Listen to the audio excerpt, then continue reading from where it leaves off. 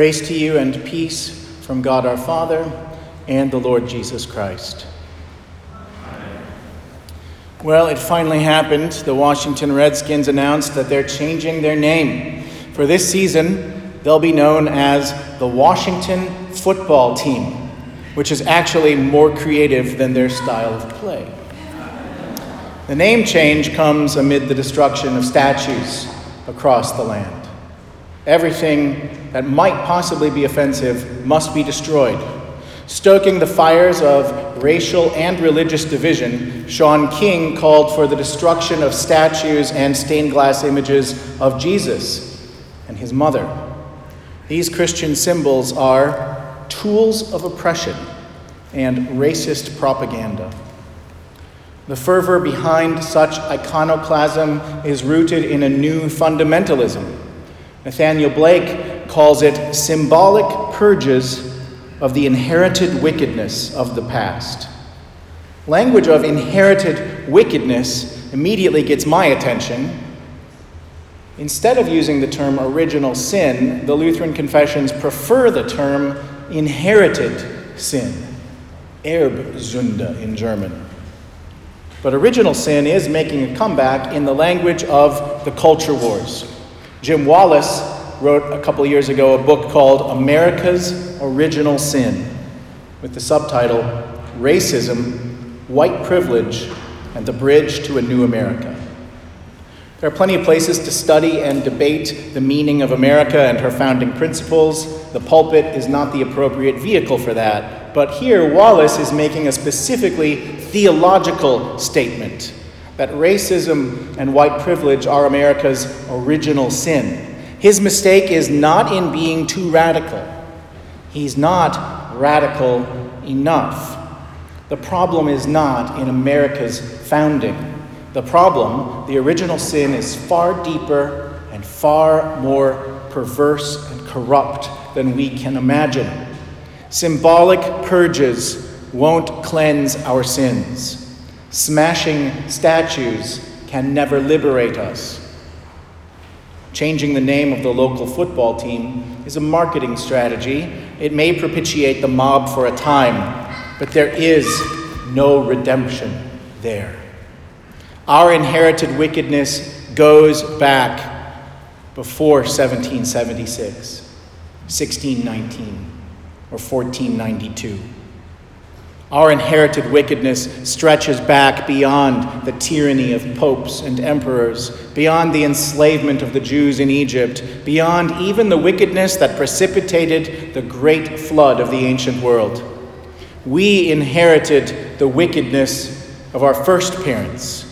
Their crime was not in eating fruit. Their original sin was in turning away from the Creator's word and purpose. Our first father rejected who God made him to be. The Antifa anarchists trying to burn down our cities have nothing on him. Adam is the original anarchist.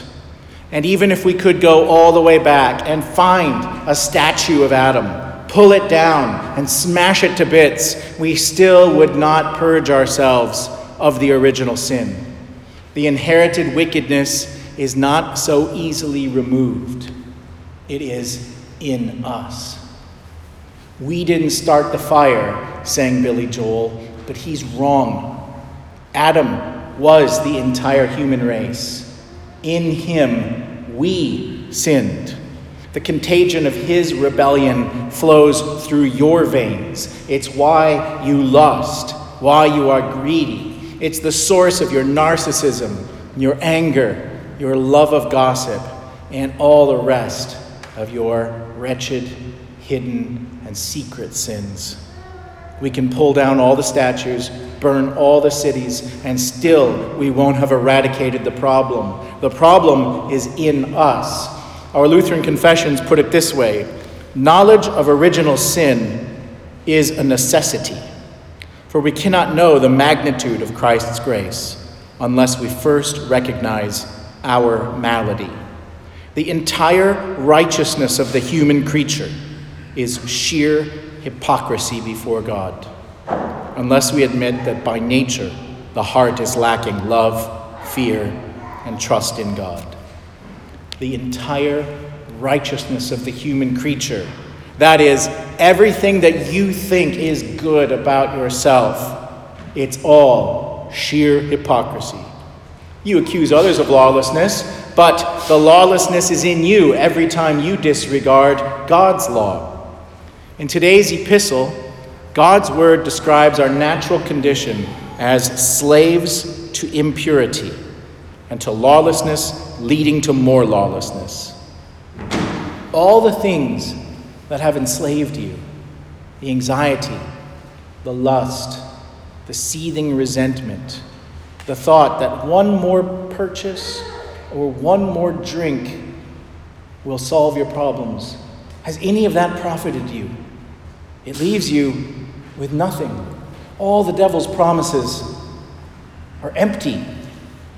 All the world's allurements are traps.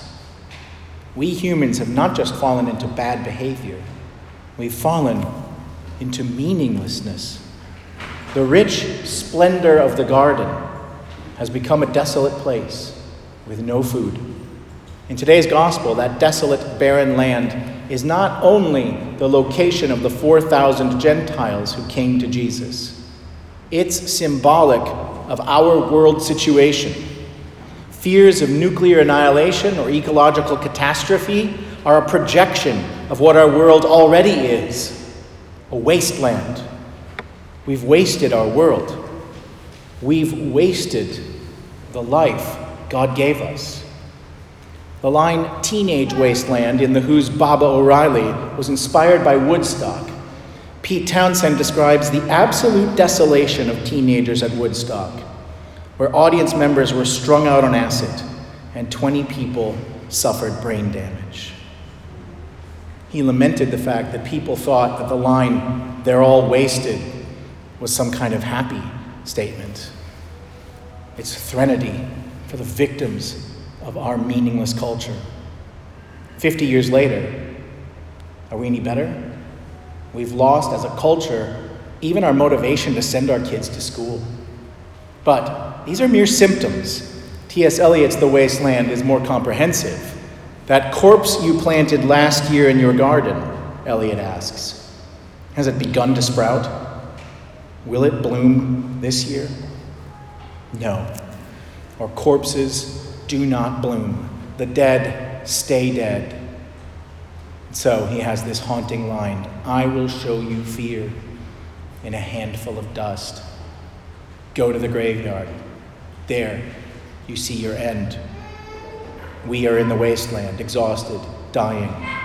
Jesus says, if I send them away hungry to their homes, they will faint on the way. They're doomed. We are doomed. But here is what changes everything. Into the wasteland comes Jesus, which is to say, into the world we've ruined comes God, a God who assumes our flesh. He goes into the desert. He confronts the devil. He grows hungry. He is betrayed. He stumbles. This God bleeds. This God dies. It's all driven by the words of Jesus in today's gospel. I have compassion on the multitude. What does this mean? He has compassion on you. He knows the wickedness in you, and he knows the wickedness you've inherited. He knows your hypocrisy. He knows who you are. He knows what you have done. And this is his verdict on you. I have compassion. That's your God. In him is the atonement a mad, anxious world needs. He feeds the crowd with an anticipation of the Eucharist. He took the loaves and gave thanks, broke them, and gave them to his disciples. All that's left is the fulfillment. This is my body, given for you. And he sends them home. To do what? To be faithful sons and daughters, faithful husbands and wives, faithful fathers and mothers.